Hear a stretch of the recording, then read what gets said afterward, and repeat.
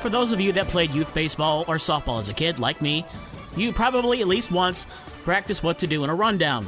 Somehow the Detroit Tigers forgot those drills because in the bottom of the ninth inning, leading by 1, catcher Eric Haase threw over third base into left field, which allowed the game-tying and winning runs to score as the Twins won their 5th straight by beating the Tigers 5-4.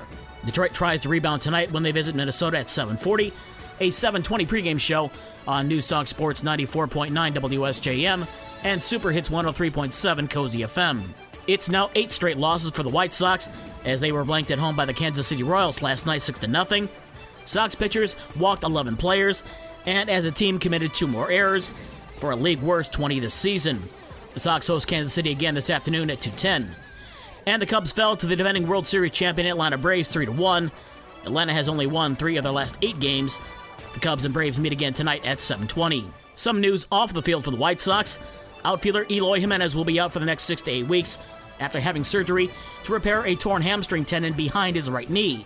Jiménez was hurt in the Sox loss to Minnesota on Saturday, the penultimate game of the season for the Red Wings, and for some, the end of the season can't come soon enough after a 3-0 loss in Toronto last night.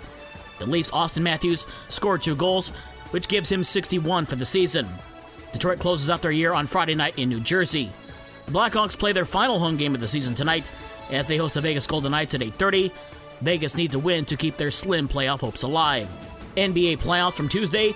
The Miami Heat move on to round 2 after beating Atlanta 97-94 to win the series in 5 games. Memphis takes a 3-2 lead in their series after a 111-109 over Minnesota.